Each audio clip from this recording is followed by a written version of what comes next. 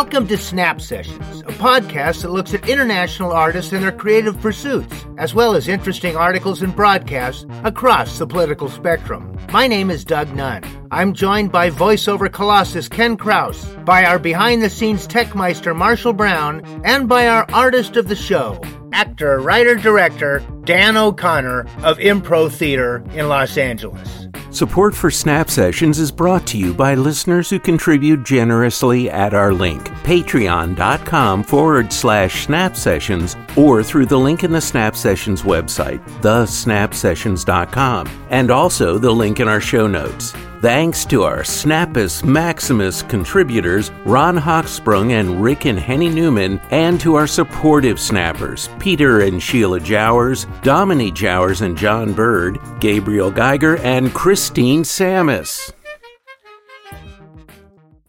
The Strange History of Vaccination. From medieval India to QAnon misinformation. Hey baby, has the virus got you afraid? Masks you've worn and home you've stayed. If the pandemic has got you lonesome and blue, well honey, I've got the remedy for you. I'm your vaccine daddy. I've got the connections. Vaccine daddy. To get you your injections. Vaccine daddy. I'm gonna treat all your troubles. Vaccine daddy. And hey, my doses are doubles. No more nights of isolation. You're gonna dig my big inoculation.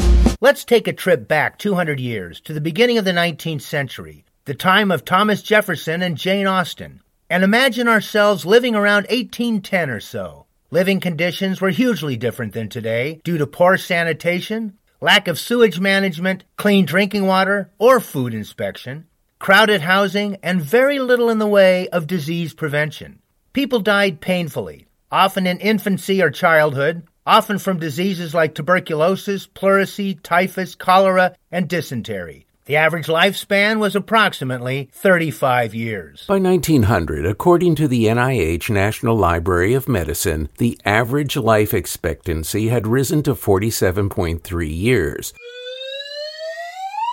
But communicable diseases like pneumonia, influenza, tuberculosis, diphtheria, smallpox, pertussis, measles, and typhoid fever were still leading causes of mortality. In the 120 years that have followed, vaccination, along with improved hygiene practices and the invention of antibiotics, has played an enormous role in eliminating much of the mortality from infectious diseases. A recent study concluded that since 1920 in the United States alone, vaccines have prevented 40 million cases of diphtheria, 35 million cases of measles, and a total of 103 million cases of childhood diseases. Not too shabby! A report from the World Health Organization states that today, vaccines prevent 2.5 million deaths per year. And because of lower morbidity and mortality, vaccination helps economic growth everywhere. Long, healthy lives are now recognized as a prerequisite for health, and wealth promotes health. Vaccines have made an enormous difference for our odd little species. It's just a vaccine. A conversation with my grandparents, born either at the end of the 19th century or the beginning of the 20th century, revealed stories of losing siblings to disease that they came to see as preventable within their lifespans. Between antibiotics and vaccines, medicine meant miracles. And they were historically correct. For a social animal like Homo sapiens, the world can be a very dangerous place from the moment a baby pops out. Out of her mother's womb, Rachel Murphy is now surrounded by a new world filled with countless germs. Modern medicine will do what it can to protect her. Just a tiny little stick. Barely an hour old, Rachel gets her first shot against hepatitis B. This is the first of up to 35 inoculations she will get in the next 6 years of her life to fight 14 diseases. Public health doctors celebrate vaccines as one of medicine's shining achievements. Dr. Paul Offit. They've increased our lifespan by 30 years. Hib would cause 20 to 25,000 cases a year, gone. I mean, polio would paralyze, tens of thousands of children every year, gone. I mean, diphtheria was the most common killer of teenagers in the 1920s, gone. I mean, the benefit of vaccines is clear. Although this evidence of the positive power of vaccines and antibiotics is quite evident, there is also a large anti-vaccination movement that has developed over the past generation, mostly due to the influence of the internet and social media. It has grown by leaps and bounds due to controversies over the cause of autism and worries over additives to vaccines. We will examine these controversies, but let's take a look first at how human beings developed vaccines and how we have benefited over time. Human history is scarred with stories of deadly germs destroying lives. 500 years ago, about 1 in 3 children died before the age of 5. But then, we began to fight back. Surprisingly, vaccination evolved from a type of traditional medicine at least 1,000 years ago. In India, when a wave of smallpox approached a town, there are tales of people doing something extraordinary. They lined up to actually buy the disease. Brahmin healers would take a cloth and rub the person's upper arm. Then they would scratch the skin, just enough to draw blood. Finally, they would apply dried smallpox scabs taken from patients who had survived the disease. Most people would get sick, but recover. From that point on, they were protected. Over 1,000 years ago, these Brahmins had observed one of the basic principles of immunization, that you rarely get infected twice. But you've got to give people credit. I mean, they got it right. They knew that there was something going on that protected you. They just had no idea what it was or why. Fast forward around 700 years to Europe, where over 400,000 people were dying from smallpox every year. An English mother, Lady Mary Wortley Montagu, wrote of seeing Turkish women deliberately inoculating their children with smallpox, using a method similar to the Brahmins. The children play together all the rest of the day. Then the fever begins to seize them, and they keep their beds 2 days, very seldom 3. And in 8 days' time, they are as well as before their illness. Lady Mary successfully inoculated her own son and introduced the technique to England. People didn't understand why it worked, and it was never risk-free. But the smallpox death rate dropped from around 30% to 2%. 70 years later, an English doctor named Edward Jenner took the next vital step. He demonstrated that deliberate infection with a mild, non-fatal disease called cowpox would protect against smallpox. He called his technique vaccination, from vacca, Latin for cow. Edward Jenner's observation caused us to eliminate a disease from the face of the earth, a disease that killed as many as 500 million people. Amazing, right? Medicine and microbiology slowly improved over the course of the 19th and early 20th centuries. But it was the battle against polio, or poliomyelitis, after World War II that kicked vaccinations into the realm of everyday life. A major nationwide effort, led by Dr. Jonas Salk of the University of Pittsburgh, led to a successful polio vaccine in 1955. This was followed by the oral Sabin vaccine in the early 1960s, and basically freed the United States, and eventually most of the rest of the world, from the fear of infantile paralysis. In the all-out fight against polio, led by the National Foundation for Infantile Paralysis, there were many years of struggle and heartbreak. In the 1950s, tens of thousands of American children were paralyzed by polio, and thousands of them died. It was one of the most feared diseases of the 20th century. Then, in 1955, came an announcement that changed history.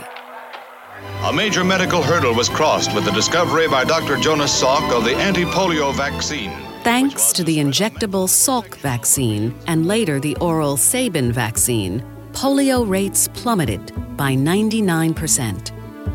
The disease largely vanished from the U.S. Polio was indeed a killer and is a strong memory from my youth. I went to school with kids who had polio, and Americans still had a memory of Franklin Delano Roosevelt, himself a polio victim, advocating for the March of Dimes. But polio was not the only virulent disease killing thousands. Measles, mumps, chickenpox, and diphtheria were all diseases that were dangerous to children when we were kids, and all so easily spread. Let's take measles, which most doctors thought had been eradicated in this country until it reappeared in this century. A Brooklyn doctor talks of his surprise when it reappeared in 2013. The first case that I saw was a 12-month-old girl that came into the office with mom because of a rash. And I'm looking at this child, examining this child, and this can't be. This child looks like she has measles. I've never actually seen measles, but I've seen them in textbooks, never in real life. So I was a little taken aback. 3 or 4 days later, perhaps, we had another case. And then the next day, another case. And then another one. And it started getting overwhelming. Like, wait a second. The Department of Health tried to stop the spread. The thing about measles is it's droplet spread. So, for example, your respiratory secretions if someone coughs. But it's also airborne. So the virus can sort of hang out in the air for up to 2 hours.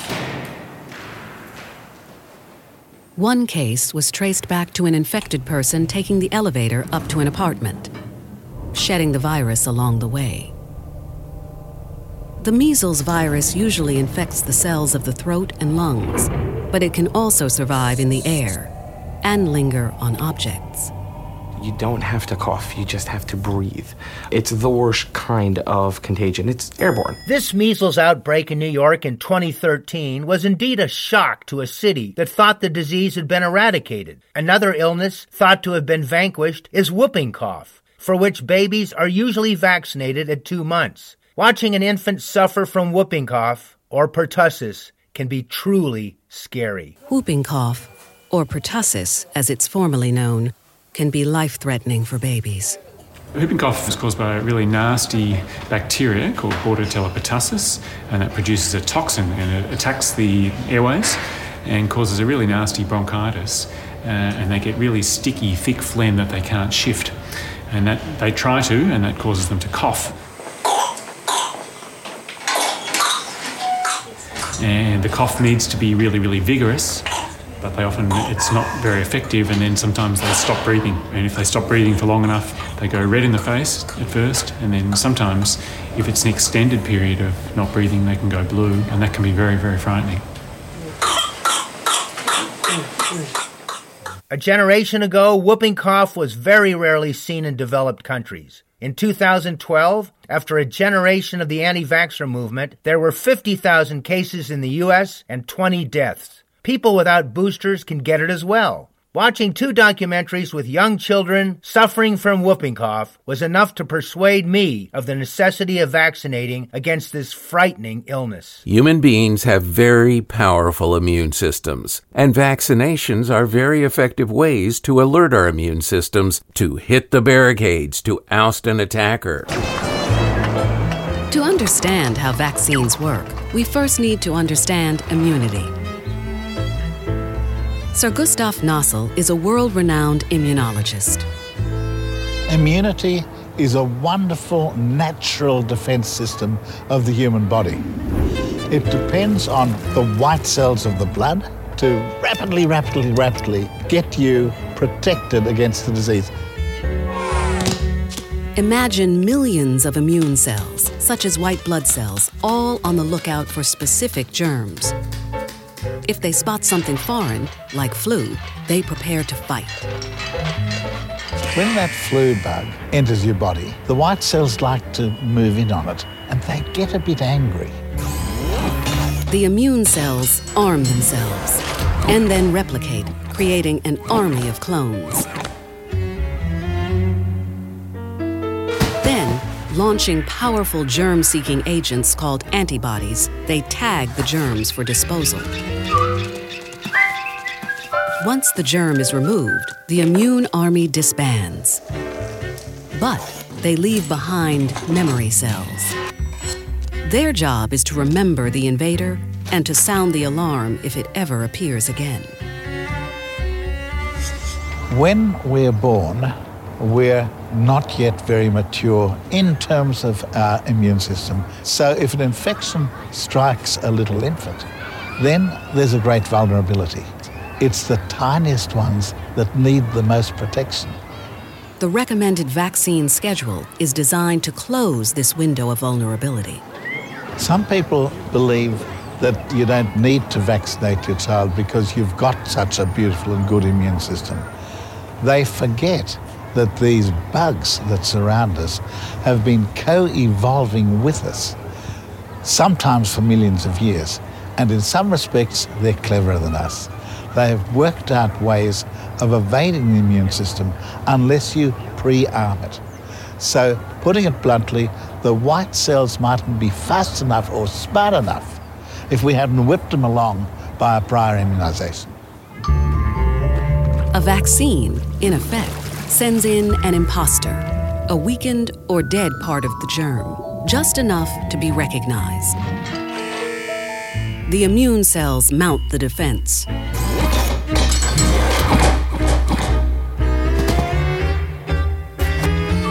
Because the threat is low, they quickly disband. But the all-important memory cells have been created. The immune system is now prepared for the real germ. Then there's the all-important concept of herd immunity.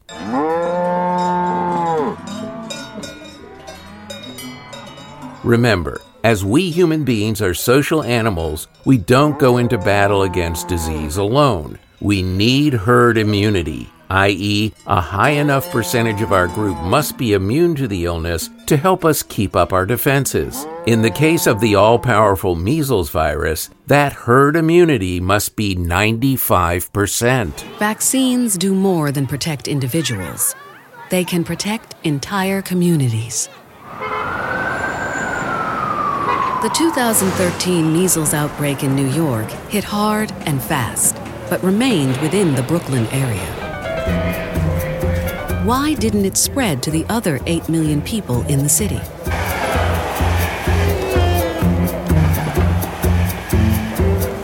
The virus was in circulation, even though it often wasn't obvious. And it was being carried by people who often had no idea they were infected.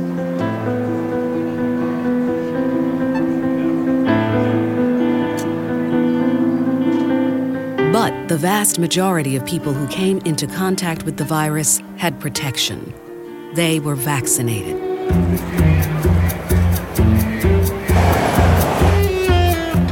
There's two things that matter for whether or not I'm going to get sick. One is, if I bump into somebody who has the disease, am I protected against it or not? But the other piece, and the more important piece, is the chance I will bump into somebody in the first place who has this disease. And you can think of this as these sort of concentric circles of people. And the less the disease exists in my circle or the next circle or the next circle, the safer I am. It's known as herd immunity, and it protects everyone, including young babies and people who can't be vaccinated for medical reasons. This all sounds like well-researched and well-reasoned medical advice, born of hundreds of years of scientific inquiry. But suddenly, in the last 30 years, we have the explosion of the internet. The spread of disinformation. Effectively, we have seen expertise devalued in the face of opinion and conspiracy theories. But there are many parents who ask reasonable questions that seem to deserve thoughtful answers. Jennifer Margulis, a writer with a PhD in English, is the mother of 4 children. When my daughter was born in 1999, the nurse bustled in with her tray and said, "Okay, it's time for your hepatitis B vaccine." And I looked at my daughter and I looked at the nurse and I said, "Isn't hepatitis B a sexually transmitted disease?" And I said, "Why am I supposed to vaccinate my newborn baby against a sexually transmitted disease?" And the nurse got really mad. Margulis went on to research and write about vaccines, and in 2009 published a long article about the vaccine debate in Mothering Magazine, a magazine promoting a natural lifestyle. Why are we giving children so many vaccines? They get 4 times the number of vaccines than I got when I was a child growing up in the 70s. As a parent, I would rather see my child get a natural illness and contract that the way that illnesses have been contracted for at least 200,000 years that Homo sapiens have been around. I'm not afraid of my children getting chickenpox. There are reasons that children get sick. Getting sick is not a bad thing. Jennifer is a well-educated mother of 4 children and does indeed ask questions worth asking. Yet much of the anti-vaxxer movement is led by less well-intentioned people, and sadly, many anti-vaxxers are following discredited science. The science that gave the movement its original impetus was a 1998 article by British gastroenterologist Andrew Wakefield in the medical journal The Lancet. He reported on 12 children with gastrointestinal problems, 8 of whom developed symptoms of autism following an MMR shot. Wakefield's theory was that the measles vaccine inflamed the intestines, causing harmful proteins to leak into the bloodstream, eventually damaging the brain and causing autism. Measles, mumps and rubella given together may be too much for the immune system of some children to handle. Clearly, for the vast majority, it is protective. And we must emphasize that it is just a small cohort of children, we don't know how large, but who appear to have developed this syndrome. News of Wakefield's provocative Lancet article spread across the world, creating fear that measles shots might cause autism. There was a dramatic decline in the coverage of young children with measles vaccines. Autism expert Eric van Baan was working in London at the time. There were areas, like in urban areas, where it was even lower than 80%. And in Ireland, in particular, vaccine coverage fell to close to 70%. And there was a big outbreak of measles occurring as a result of that fear. It turns out Dr. Andrew Wakefield's original study, published in the respected Lancet magazine in 1999, and much quoted ever since, turned out to be a study based on only 12 children. Hardly a large sample. It has since been debunked in numerous and rather massive studies of whole national populations. One country renowned for its epidemiology is Denmark. Unlike the U.S., Danish authorities collect demographic and health data routinely on the entire population in a series of national registers. They know when every child was born, when every child was vaccinated, and when every case of autism was diagnosed. It's sort of a paradise for epidemiologists because we don't have to work to collect this data. It is available to us. Anders Hvid and colleagues at the Statens Serum Institute analyzed data on all the Danish children born between 1991 and 1998, over 500,000. They compared 2 groups, those who had received the MMR triple shot and those who hadn't. Then they counted the cases of autism in each group and calculated the autism rate. They found no difference. Children who didn't get the shot had the same risk of developing autism as those who did.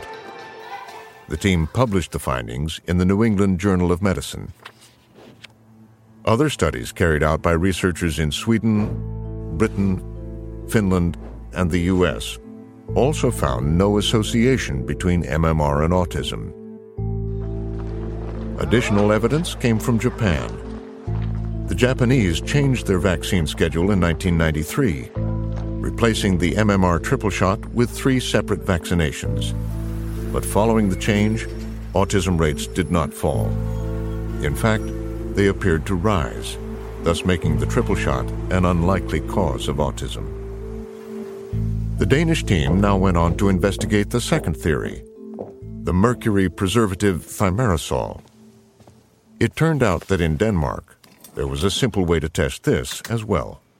In Denmark, since the 70s, only one vaccine has contained thimerosal, and that was a pertussis vaccine. It contained thimerosal until May-June 92. Then the same vaccine continued, but without thimerosal. Havid and colleagues found that children who were given pertussis vaccines with thimerosal before 1992 had identical autism rates as children who received mercury-free vaccines after that date. We did not find any association between being vaccinated with the thimerosal-containing vaccine and the risk of autism. Other studies in the U.S., the U.K., and Canada also found no association between autism and thimerosal. So we essentially spent time and energy solving a problem that never existed.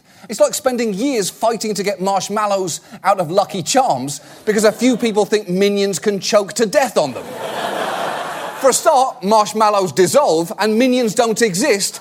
And if they did, I would want them to choke to death because those little fuckers will murder us. Open your eyes. Seriously, though, contemporary research on autism is finding that it is likely to be genetic in origin, and researchers are getting somewhere. Let's listen to UCLA Med School's Dr. Daniel Geschwind.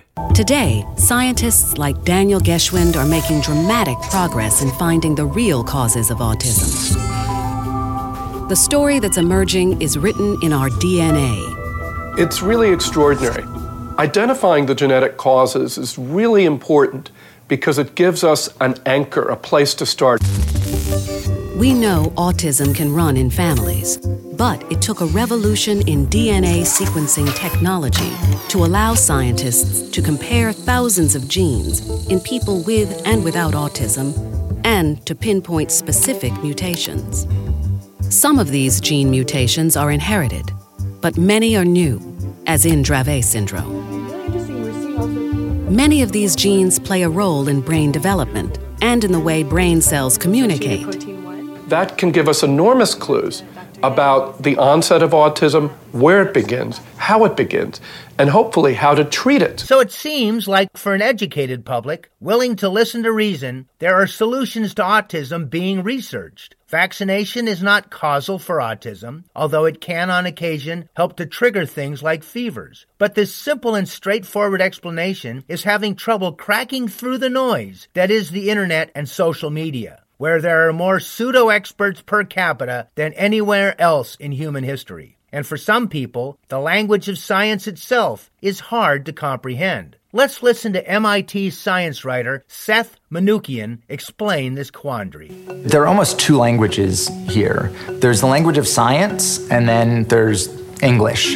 And in the language of science, you have these signifiers, like to the best of our knowledge, as far as we know. Based on the available scientific evidence. Because you can't say anything with 100%, you can't prove a negative. And so when scientists speak in their language and the rest of us translate that into English, it sounds like they're saying something very different than they're saying. Based on what we know right now, we don't think that there is an association. But that's not saying with 100% certainty there isn't one. That is saying that based on the evidence that we have right now, we don't think that there is one. Either because the reporter doesn't understand what's actually going on, or because they're looking to generate a story, they then take that and make it seem as if the scientist is saying, I think there's a possibility that vaccines do cause autism, when in fact that's not it at all. And now we are living in the age of bogus conspiracy theories, from QAnon and the age of Trump. It is no coincidence that a man who believes that he won 2 popular votes in a row, when in fact he lost them by a total of 10 million votes, and that President Obama was born in Kenya, is pushing dangerous misinformation about vaccinations. In a time when we are facing the worst pandemic in a century, we are also being overwhelmed with the purposeful spread of disinformation and lies. The outbreak of the coronavirus pandemic in 2020 created a perfect storm for new conspiracy theories to take root. The pandemic overwhelmed government institutions, creating enormous fear and economic uncertainty. Lockdown life also created super-spreader conditions for paranoia, with Americans searching for answers in online forums where unreal ideas circulated unchecked.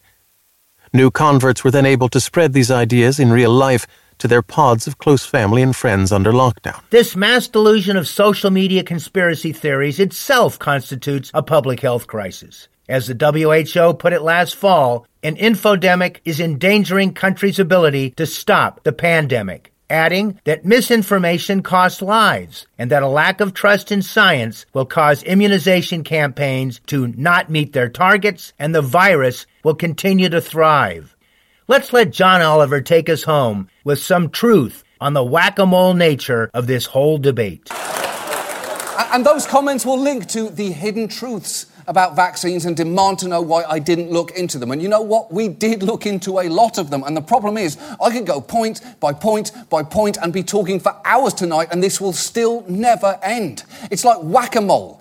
As one theory goes down, another pops up. And I kind of get the insistence that there must be a link. The age children are supposed to get the MMR vaccine happens to be the same age that diagnosable signs of autism can begin to appear. But correlation is not causation. That is what scientific studies are for. And remember, they are really clear that link is not there.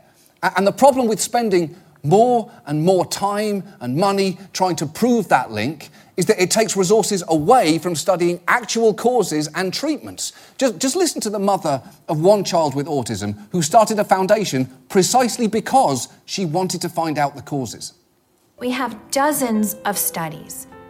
I think we were right to look at whether vaccines might be a cause of autism, but there comes a point where there's so much evidence, none of which shows any link between vaccines and autism, that you have to say, enough. Yeah, that's right.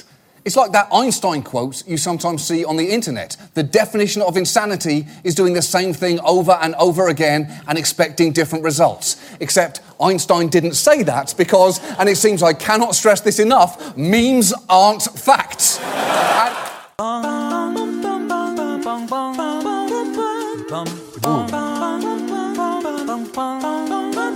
Mr. Biden, bring my vaccine.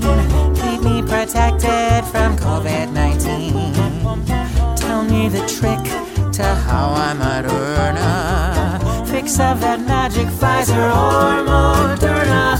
Biden, give me a poke. They call you sleepy, but you're pretty woke. I'm so tired of quarantine. Mr. Biden, bring my vaccine. Thanks for listening to Snap Sessions. If you like what you've heard, please subscribe to us on Patreon. We depend on the support of listeners like you. I'm here with Dan O'Connor, who is an old friend of mine and one of my improv buddies. I consider myself an old blocking back for Dan, Dan being a cruising tailback. We've known each other for years, going back to the late 80s when I first met Dan. We actually toured together way back, I think it was 87, Dan? In Germany? 88, in Germany. So that was our first probably performing time together. It's great to have you here, Dan O'Connor. I welcome you. Thanks, Doug. Thanks for having me. Yeah, 88 when I was just a blushing ingenue. You were just a blushing ingenue, but also a spicy dude, man. You were ready to go. So we'll get right to the core. You're our first real child actor guy, I think, that I've interviewed on the show. You're a fourth generation San Franciscan, and that takes you way back, almost to the gold rush, I think, probably way back then. Before the gold rush, I think, yeah. And you now live in Hollywood. I'm not going to accuse you of being a traitor or anything, because I know your heart is with the San Francisco Giants and the 49ers and the Golden State Warriors, etc. So you started acting around the age of 8. You did a job with ACT, the American Conservatory Theater in San Francisco. Tell us about growing up in San Francisco and how you landed your first acting job. Well, I started at the Young Conservatory in San Francisco at ACT. Basically, my brother Anthony and I used to put on shows for my Irish grandaunts and uncle and anybody else who would sit still when we were really little. And my mother had a friend who managed the Capizio in San Francisco, Ina, a very tall Lithuanian woman. And she was like well, you have to put him in acting school because he's such a ham. And so this was around 8 years old. And she asked me, do you want to do that? And yes, I do. So you had to go to pay for acting classes at the Young Conservatory. You had to go and interview, and they were very serious. And they were like, we only want people who want to do this for a living. And I was 8. And yeah, sure. I started taking class there as a kid, and the main company, the American Conservatory Theater, would use kids from the Young Conservatory. So I think my first equity job was when I was 11. I became a union actor at 11. Oh, God. And I started doing television thanks to a kid friend of mine who ironically was too old to do it. Remember KPOO, the radio station in the city? Mm-hmm. He had pitched a kids radio show, and I was part of that, along with Tracy Burns. Then KRON decided that they wanted to do a kids television version, Kids Watch, and Tracy and I went along. And unfortunately, my friend Paul Weiner was too old, even though it was his idea. And we started doing television. So I think I became an AFTRA union member at like 12. And then I was doing voiceover for Harcourt Brace Jovanovic. In fact, I joked with my mom, I made more money when I was 12 than I did when I was 22. That's great. And when you were doing this early on, this Kids Watch show, you were actually a cub reporter, right? Wasn't it like a kids-oriented news show on KRON? Yeah, I was the man on the street. So they would send me into schools all over the Bay Area, some which were very nice and some which were really challenging. I remember somewhere in Marin, like the kids sort of turned on us and I was going, this is not good. But I also got to experience really amazing things. Like I went and interviewed kids at the Black Panthers school in Oakland. And I'm pretty sure, maybe it's apocryphal and I've made it up in my head, but I remember meeting Angela Davis, but I also was 12, so I may not have met Angela. But yeah, it was a very interesting, job. For a kid to have. Really, quite an experience back then. And as you say, you were making bucks too, which is kind of classic. You also worked on the streets of San Francisco. There's a great line in your bio on your website. You did your first professional jobs were with Karl Malden, Luciano Pavarotti, and Rudolf Nureyev, respectively, in Streets of San Francisco, the San Francisco Opera, and the Royal Ballet of Canada. And that's pretty cool, Dan. Yeah, because of Young Conservatory, anybody who was needing young kid actors would just go to the Young Conservatory. So I got to skateboard past Karl Malden, when I was 12, I think, 13. And I was an extra in, I think, 5 different operas at the Opera House. So Pavarotti, Joan Sutherland, all of these huge operas, which were fantastic as a kid. And then when the Royal Ballet of Canada came through, they wouldn't bring kids on the road. They would hire the kids here. And I actually was in Giselle and Don Juan in Hell or whatever. I can't remember. But Nureyev actually would back into me, which was really weird. There was a procession of priests and choir boys who were moving across the stage as Nureyev was dancing. And for some reason, he backed into me, which in hindsight made no sense why they would have the smallest person on stage be part of the choreography. But, and he knocked me on my ass in the wings. I was, I would go and watch the ballet, and he came off stage one night, knocked me down, just knocked me over, didn't say a word. There was some guy standing there with a tray with his deodorant and extra toe shoes and all that stuff for him. So I can say that Rudolf Nureyev, basically body blocked me. That is a classic thing to be able to say. That's really good. At the time, you're being a kid, you're being a teenager, and you're getting all this acting work. Was it kind of weird to balance it, or were you just totally into being a young performer? It was weird. At ACT, you had to wear tights. The male actors had to wear tights. So I remember my sort of middle school girlfriend in big air quotes. Anyway, she was like, why do you have a pair of tights in your bag? Which was, it's incredibly embarrassing when you're 12 years old. But it opened up a whole world, because part of the thing about the Young Conservatory, which Ross and Luann Graham ran at the time, who kind of became my stage parents, the other kids that went there were all from all over the Bay Area, and it was a diverse economy, shall we say, because there were kids who were from Pacific Heights and that side of town, and Noe Valley at the time was, very working class, what have you. It wasn't the yuppie McMansion place that it is to a little bit now. Kind of an ethnic neighborhood, too, at the time. There's a lot of Italians and Irish people living there, too, right? Yeah. Mm-hmm. Yes. Mm-hmm. It was a bit more blue collar. But I got to hang out with guys who went to school in different parts of town. I ended up playing lacrosse for a private high school because they needed more people.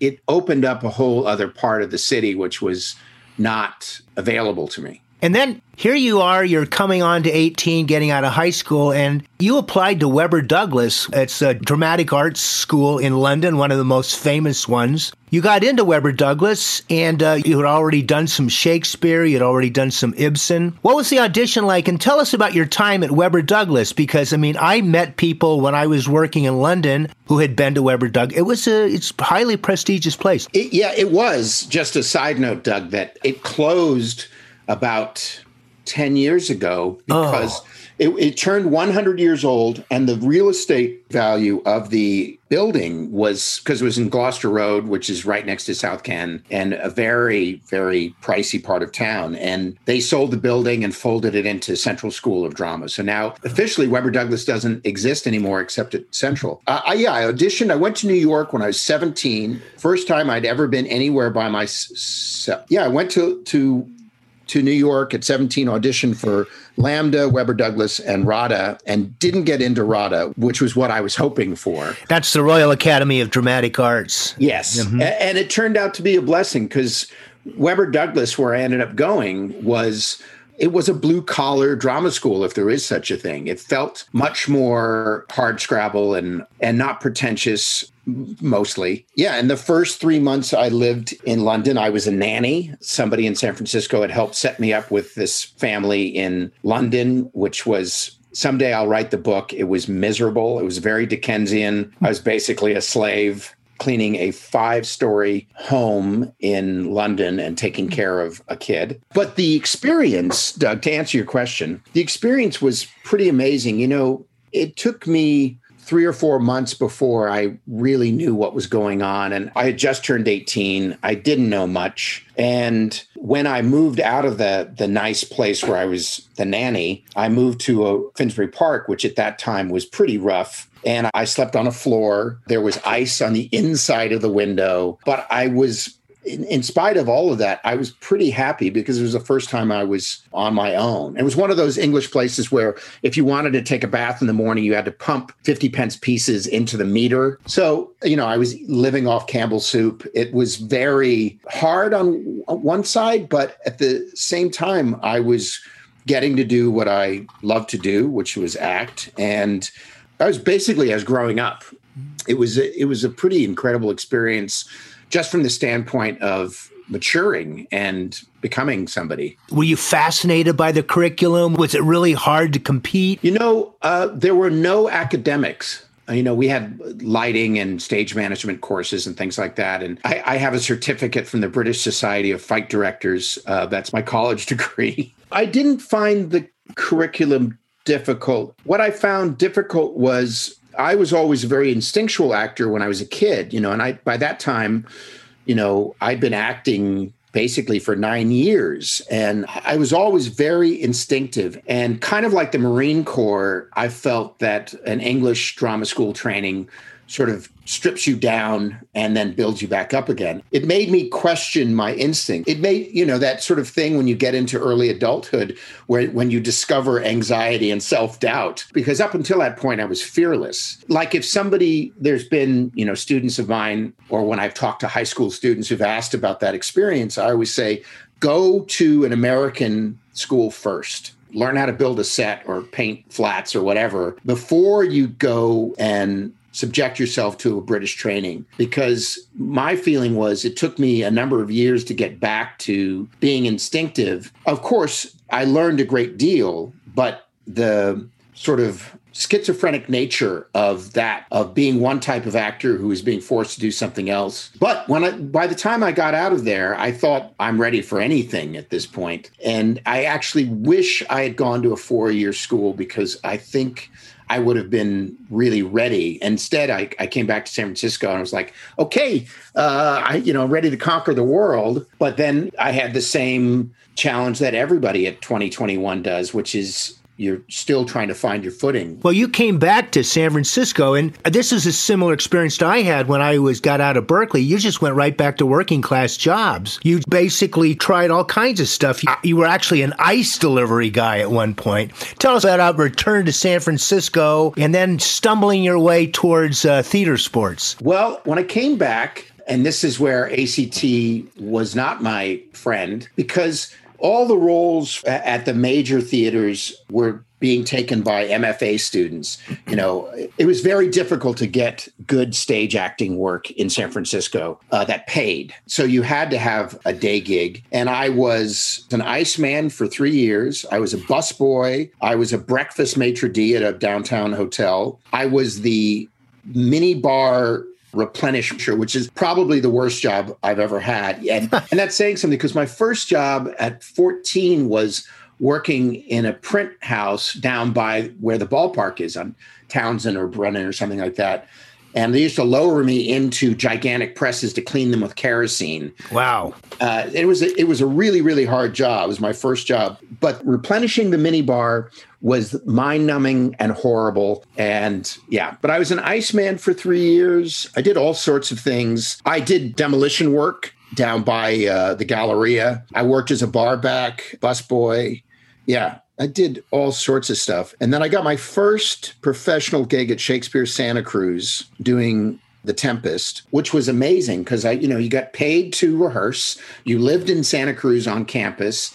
You got paid to be an actor, and it was summertime. And I turned 21. So I went from this sort of really hard few years into a pretty good gig, but then went right back to blue collar work after that. And then you got interested, I used the verb stumble upon improv about late 80s, right? When they did some theater sports workshops. Rebecca Stockley, who's still with Bay Area Theater Sports, a longtime artistic director and an excellent coach. She did a big workshop, and you were one of the first people involved. Tell us about getting into theater sports. Well, I was doing plays. I worked at the One Act Theater, which was on Mason. I worked, all these little places. And one of the directors for one of the shows, Sylvia, said, there's this thing called theater sports. They're doing a workshop the next 2 weekends, and you should do it. And she actually brought me to a party, I think at William Hall's apartment, I think on California, or maybe one of the Bologna brothers. I can't remember who, but I got basically thrown in the deep end with those guys. And they said, oh, yeah, you should come. And I think they made me a deal because at that point I had no money. And they had brought Rebecca Stockley down from Seattle. She was living in Seattle. And she taught 2 weekend workshops. It was me, Brian Lohman, William Hall, the Bolognas, Richard Chappell, Drew Letchworth, and John X. Hart. And Joe Paulino was part of that. Longtime voiceover artist, Joe Paulino. I worked with him. Mm-hmm. Yeah, and there was probably, 10 other people involved in that first go-round. But when we did a show after the second weekend, this was when 25NS in San Francisco first opened up, New Conservatory Theater, that 200-seater or whatever their big space is, on that Monday night sold out. It was just word of mouth. My mother couldn't get in. My mom couldn't get into the show. But from there, we decided we were going to start Bay Area Theater Sports and immediately set about doing that. So it was fantastic timing, right time, right place for me because I was 22, 23, and now I had to learn how to teach. Now I was part of building a theater company. By the time I did move to LA, I had been teaching for a little bit. I was a little bit more self-possessed in a good way, and it completely opened up the world. I had done improv at ACT as a kid, and I had done it at Attic Theater, which was the theater company I was involved in high school. So I was not unfamiliar with improv, but to be able to do it with grown people And to be able to do it at that level, because, very quickly there were people like Barbara Scott involved, Regina Saisi, Rafe Chase. There was some real heavy hitters. And Brian Lohman at that point had also been doing it professionally with adults. And I think he's a few years older than I am. So I got a really great MFA in improv in 1986. And then within a few years, you decided to make the big jump, which is often the classic case for a San Francisco actor. I guess I got to move to L.A. And here you are. You're the epitome for me of a San Francisco guy. And I say that as a massive compliment because I consider myself a NorCal person. But you made the big leap. You went down to L.A. and, I got to try to be an actor down there. And you also then formed beginnings of Los Angeles Theater Sports, LATS. Tell us about that transition, and that's kind of a major ambitious thing for a guy in his middle 20s. Well, my girlfriend at the time, Janice, when I was in San Francisco, she had lived in LA, and she was like, we should move to LA.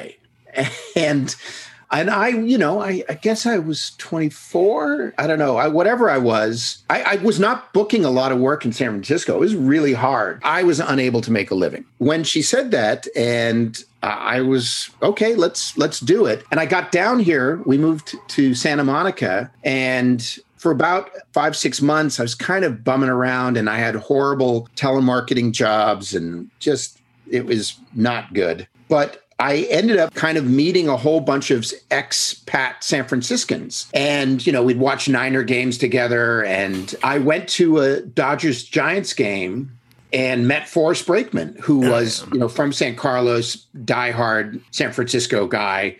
And we got to talking. Also, Ellen Idelson, who'd been part of BATS up in San Francisco, she had come back from school at Harvard and was living in LA, which is where she grew up.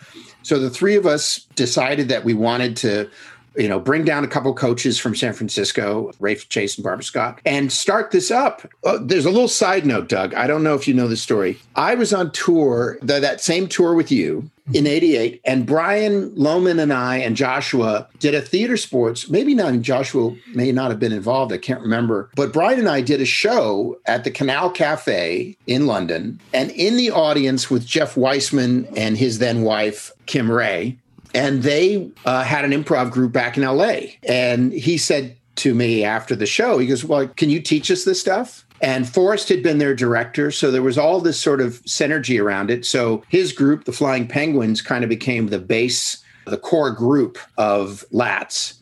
And LATS just grew exponentially. From 88 to 94, we went from nothing to having 88 people in the main company and 150, 200 students. And it just blew up. One of the things that impressed me so much about LATS when I started coming down and seeing what you guys were doing soon thereafter, 95 or so, you had so much depth. You had, you could have fielded 3 teams before there was a weak guy on the stage. It was very impressive to see. And also the workshops were very lively, and you had a variety of coaches. It was really a fun thing. Soon thereafter, you also had a lot of people interested in developing long form ideas. I think Forrest Brakeman came up with Triple Play, maybe, which was you did 3 different genres over the course of the evening, and you'd trade first act of each, second act of each, and so on. And then when I came down to live down there, I think it was in 99, you wanted to do Shakespeare Unscripted, and you and Brian were sort of forming this core, and you asked me to help produce. And I remember thinking to myself, wow, this is totally ambitious. And you got that Globe Theater, which is in West Hollywood, and which is a recreation of Shakespeare's Globe. Tell us about the transitioning to long form and the people you worked with and the kind of stuff you were interested in long form improv. Theater sports, which for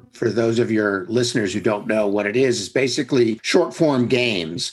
But a lot of the games that we loved were musical or stylistic. So much so that if I was playing a night of theater sports, I would always ask to do some sort of style thing. I think around 94, 93, Forrest was like, well, we should do more of this. And he came up with Triple Play, which was the first, it was a playwright, a film director, a composer. So it might be Tennessee Williams, Spielberg, and Sondheim. And you do first act of each 1, 2, 3 first acts, 1, 2, 3 second acts, take an intermission, and then do the third act. And we loved it. In fact, we were very cocky early on. We would just ask the audience for suggestions, and we finally realized we needed to rehearse because we were getting things that were, that Sam Shepard, only half the people in the show knew who Sam Shepard was. I think one of the weirdest ones we did was Gabriel Garcia Marquez, Hal Ashby, and the Weavers. We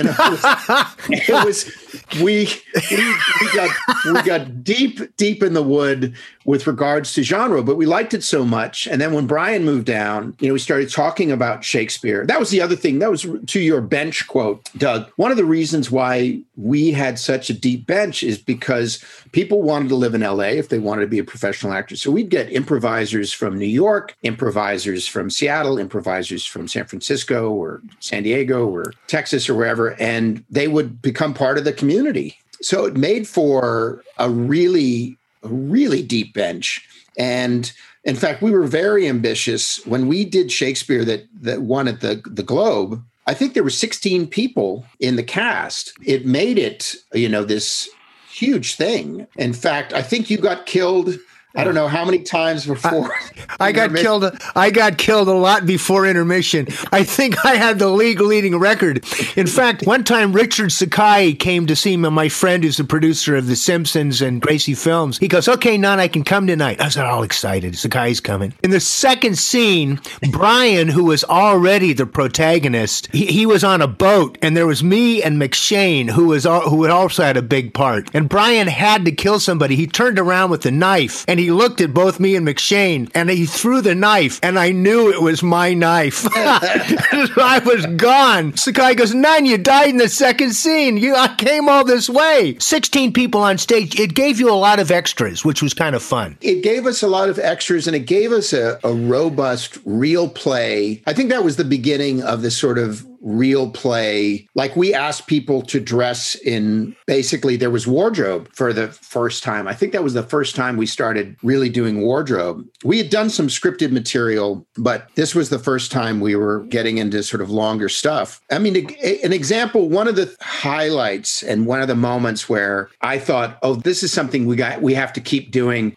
We had one show, maybe you remember this, where Floyd Van Buskirk, who had been Rebecca Stockley's teacher. So Floyd was in LA now. So we have basically theater sports' godfather of the West Coast in the company. And a very funny man as well. A very funny man, a tremendous musician. And so the starting lineup was amazing. But this was a Shakespeare play in that run, and Floyd just couldn't get in.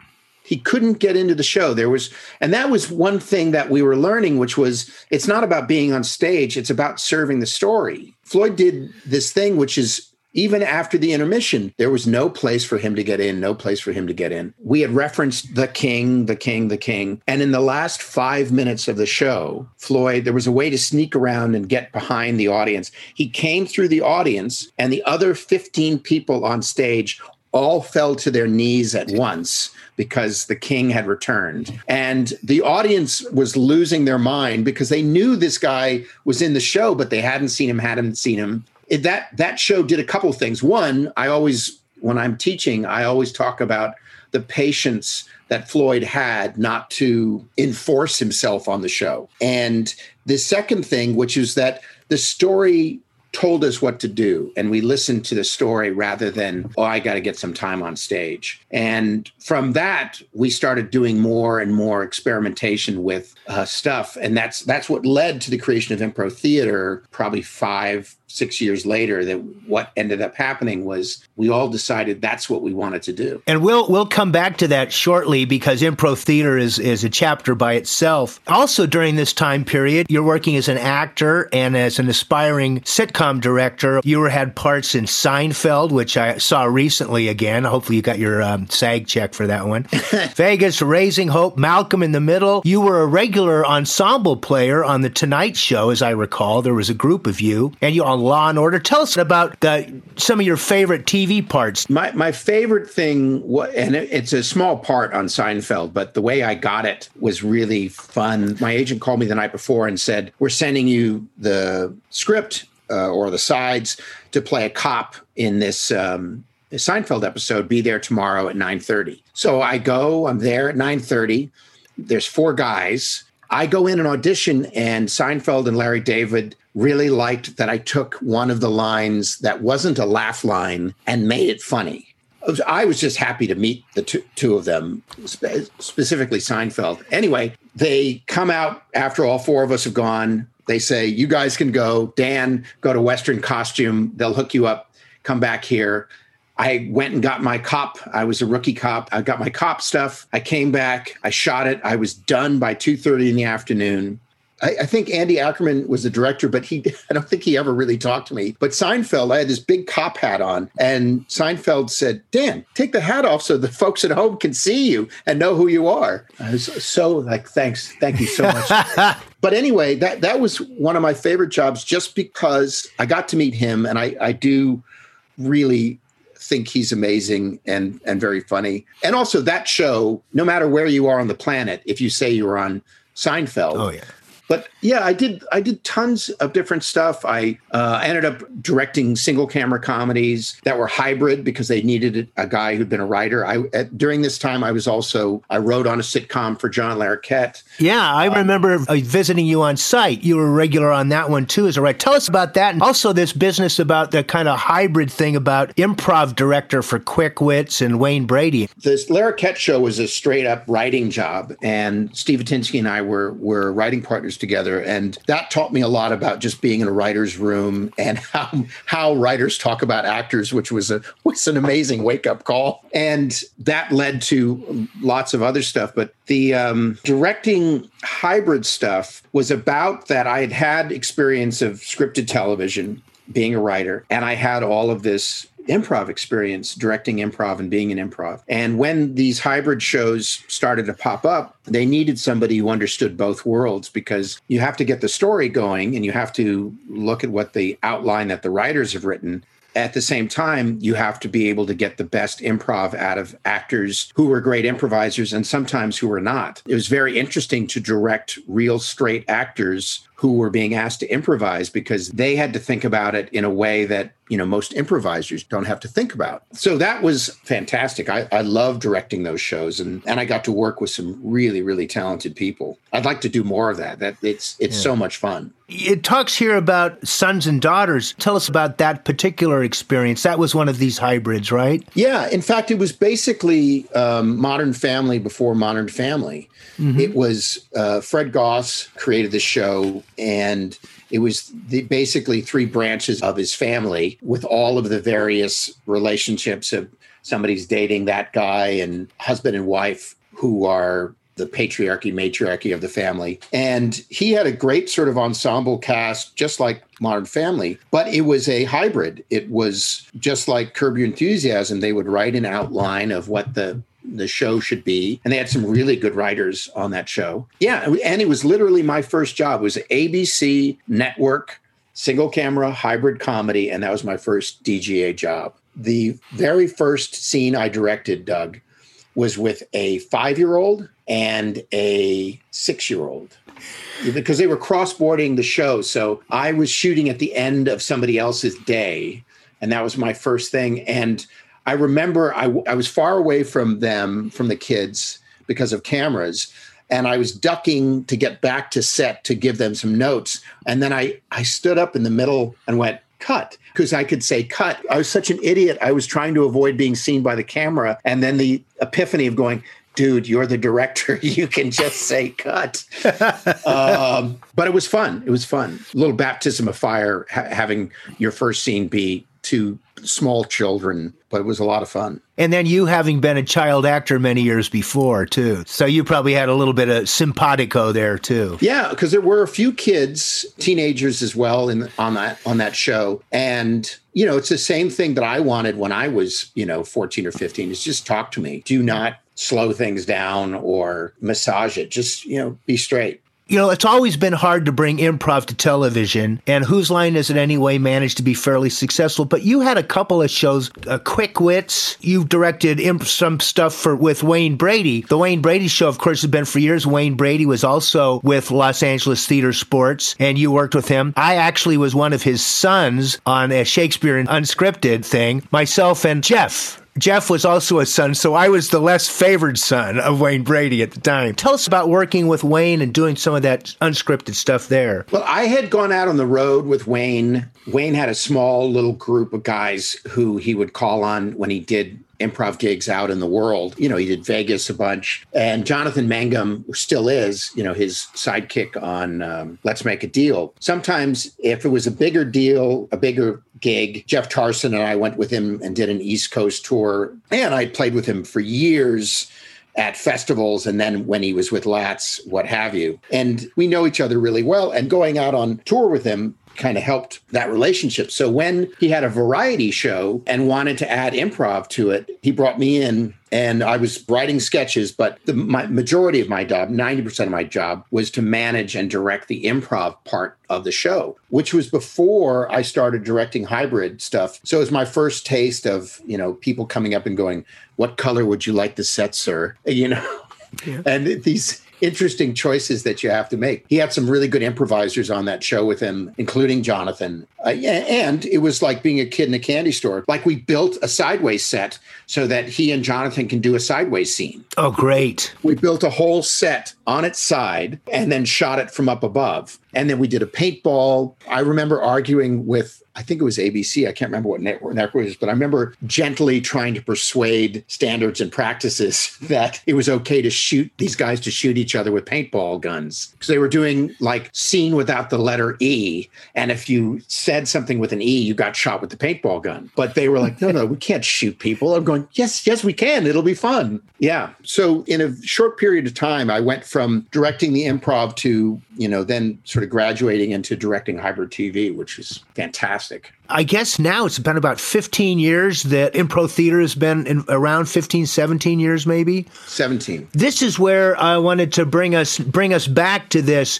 In a lot of ways, one of your big achievements in the improv world has been doing long form and turning it into an art form in an ensemble that really, as far as I'm concerned, does state-of-the-art improv. This past summer, COVID summer, I was all signed up to come down for a week, and I'll do this as soon as it's possible again, to spend a week with you guys just sitting at the knees of one of the great companies around. And Impro Theater, for those who don't know, do a variety of long-form genre stuff. Chekhov Unscripted, Jane Austen Unscripted, Shakespeare Unscripted, Fairy Tales Unscripted, The Western Unscripted, etc., Sondheim Unscripted, and recently you've even done Twilight Zone kind of stuff. You basically do a whole improvised play over an evening. Tell us about the origins of Impro Theater, how it developed, and some of your favorite stuff. The Impro Theater kind of developed after LA Theater Sports. As you know, LA Theater Sports had a space in the Valley, and it kind of became unmanageable. Tracy Burns was the artistic director, then Floyd Van Buskirk, and then it just kind of ran its course, and nobody wanted to run the building. And I had been off with Edie and Brian Lohman in Vegas.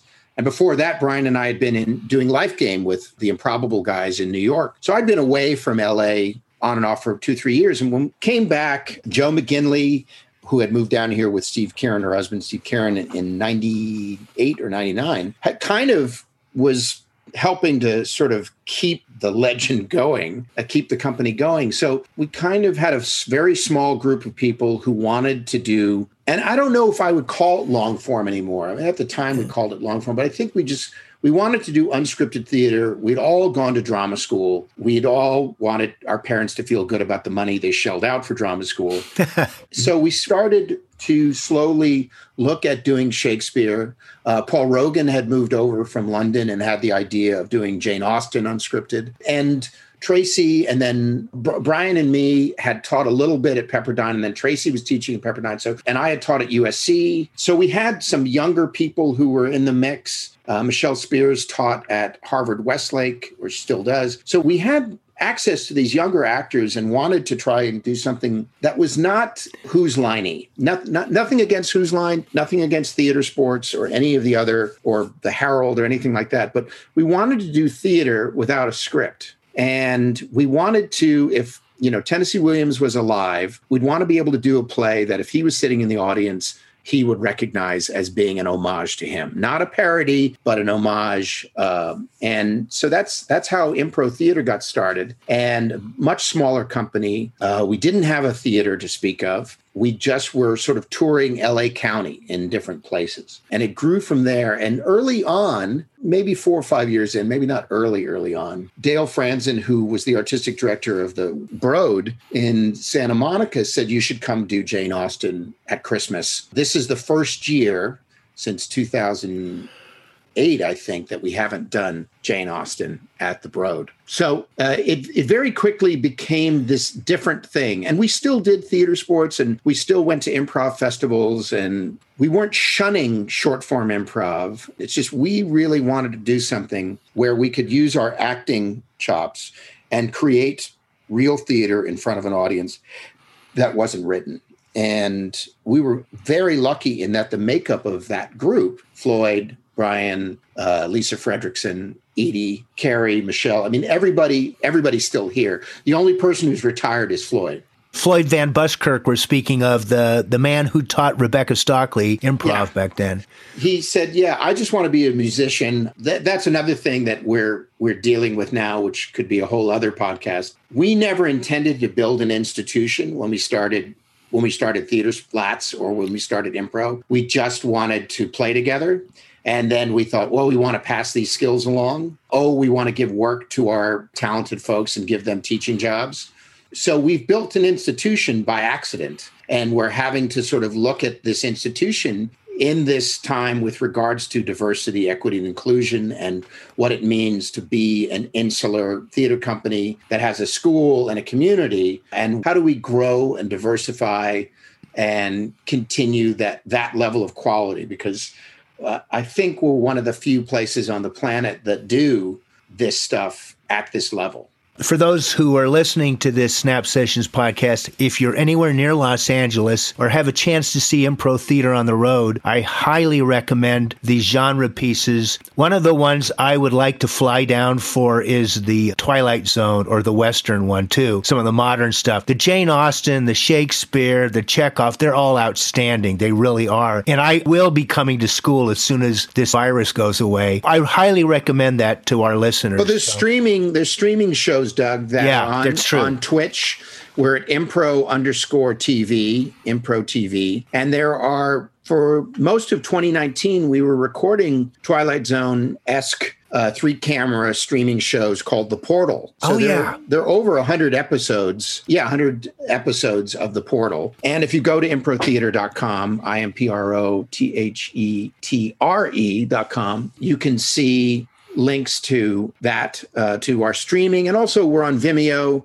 There's tons of stuff on Vimeo and YouTube, old shows, as well as some of the streaming shows. So if you want to see an ensemble that you wouldn't want to pitch to, in other words, the depth of that batting order in terms of improv experience and excellence, that's a great one to go to. I also want to talk about your experience as a teacher. You've done TED Talks. You're coming out with your second book coming up with Jeffrey Katzman. You've taught at UCLA, USC, Pepperdine, you mentioned, DreamWorks, and Disney. I've had the good fortune to be in many of your classes as a student. You've also done a TED Talk. Tell us about some of your teaching highlights. And I did a TED Talk. Was it in the Napa Valley? Yeah, it was a TEDx talk in Napa Valley. And Brian Lohman did one the next year. They had invited me and Brian, I think, to do a TEDx talk. And so I feel very strongly, and this is part of the reason why I've written 2 books with Jeff Katzman, I feel very strongly that most people would be much better off if they took an improv class. And that's not to say performing or being on stage or being funny or being clever, but just the basic tools of narrative. I feel it's important to say narrative improvisation, I think will help you get through the day.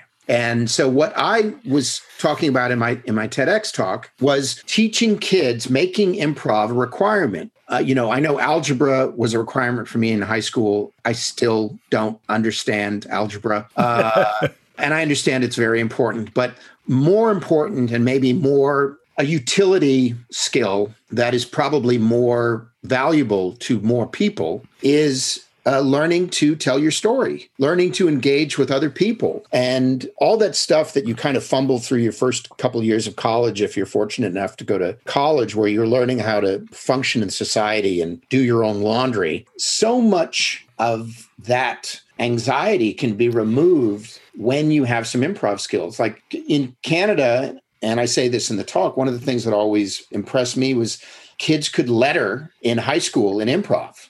And I was like, well, that's fantastic, because then the kids who, aren't into sports but still want to engage can learn those skills. I mean, so many people take improv classes to meet people. There's so many of our students in the community at Improv Theater who this is like book club or a bowling league to them. They're interested in coming and laughing and creating. They don't want to be on Whose Line Is It Anyway? They want to have fun and see their friends and and go for a drink afterwards or whatever it is. But it's more about engaging with people than it is about performing. And being able to teach at all those places you listed. I've taught a lot of times, like I've taught at Duke and UC Santa Barbara. I've taught playwriting and screenwriting programs there about those skills for writers.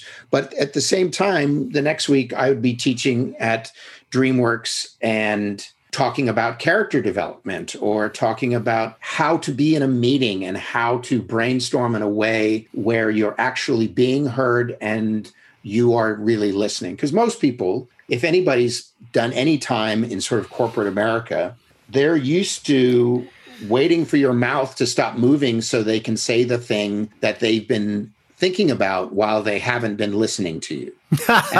And when you say that to a group of people, and it could be animators, it could be people who work in HR or sales or whatever it is. But when you say that, everybody has had that experience. Everybody is really good at not listening. Everybody's really good at worrying about their own ideas. And really, if you think about what ideally brainstorming is, it's about building on ideas and making mistakes so that you can go do the thing that you want to do. But we're all so scared and frightened, I think, about expressing our ideas or making mistake. And that's the joy of improvisation, is mistakes as opportunity. And Jeff and I have been talking about these books for 20 years. We wanted to go teach at Esalen back in the day. And we finally, 5 years ago, wrote the first one 4 or 5 years ago. Now, you mentioned Jeffrey Katzman, who's your co-writer on Life Unscripted, using improv principles to get unstuck, boost confidence, and transform your life. You guys got together, you say, 5 years ago or so, and Jeff was a former student of yours, wasn't he? Jeff was in LATS. Jeff was a theater sports guy way back in the day when he was doing his residency at the VA here out in Westwood. He's a psychiatrist, right? Yes. And he was taking theater sports games and doing it with guys who were suffering from PTSD. He was working with vets and instantly saw how engaged, otherwise challenging patients became when they started playing together. And so we talked about it for a long time, and he's taken improv classes since he was in theater sports. He now lives in Albuquerque, where he works at a teaching hospital. So he's been using this because he not only has to teach, but he also has to care. And with his patients and with his students, these types of engagement, of improvisational engagement tools, are critical in terms of making or helping people to feel heard. Whether you're dealing with somebody who's suffering from trauma or you're dealing from somebody who wants to learn something new, these skills apply to both of those areas of learning. And the new book is about ensemble, right? It's about working together as a group. Tell us about the new book, which is coming out by June 1st. Yeah, June 1st. I wish it was coming out now, because I think when we started writing it, I think we were 3 weeks into writing it when the shutdown happened. We've been talking about the epidemic of loneliness in this country. I'm sure it's in other Western countries as well. So we wanted to write a book that was about getting people to engage with the world, because it's so easy now, as people have found out, it's so easy not to leave your house. A lot of people who can afford to do that. Obviously, there are tons of people who have to leave the house for work.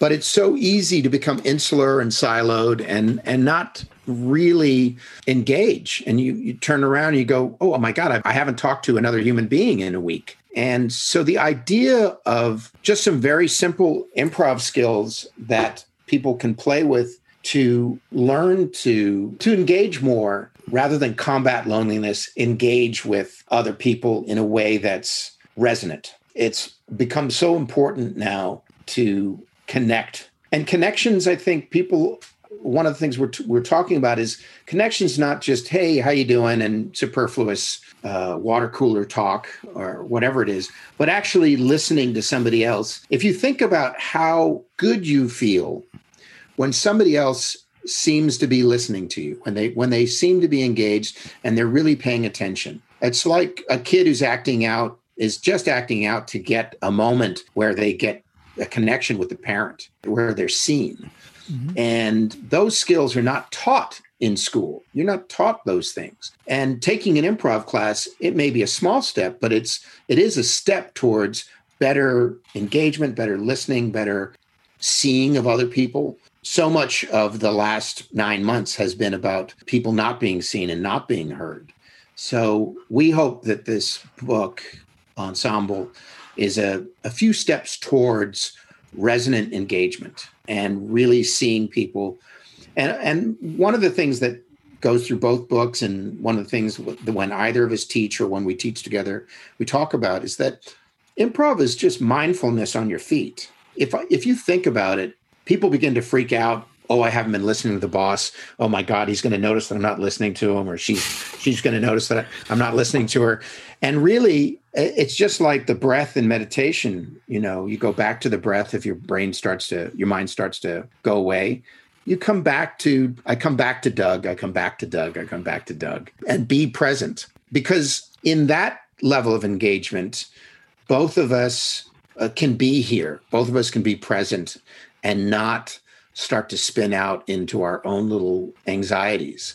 I know that when things are good, it's when I'm present. Dan, that's a great note to head towards the end here. And I know you've been married to the fabulous Edie Patterson now for 17 years, something like that? Yeah, something like that. Edie and Dan are a comedy couple of the finest, an improv couple of the finest way. Dan, I want to thank you very much. You're one of my favorite guys I've ever worked with on stage. You're also a charismatic guy and a great coach and a great example, I think, for people out there in the improv world. I have enjoyed being your blocking back whenever I've had the opportunity. And it's great to have a chance to interview you and to talk about your career and your life. Thanks, Dan. Well, Doug, thank you. I like to think of us as the William Floyd and Ricky Waters of our generation. That's great, Dan. Thanks to our artist of the show, actor, writer, director, Dan O'Connor of Impro Theater in Los Angeles. Our production team includes Techmeister Marshall Brown, Jack of all trades Ken Krause, writer-interviewer Doug Nunn, and our logo designer, Daniel Stieglitz. Don't be an airhead. Get out there and do something creative.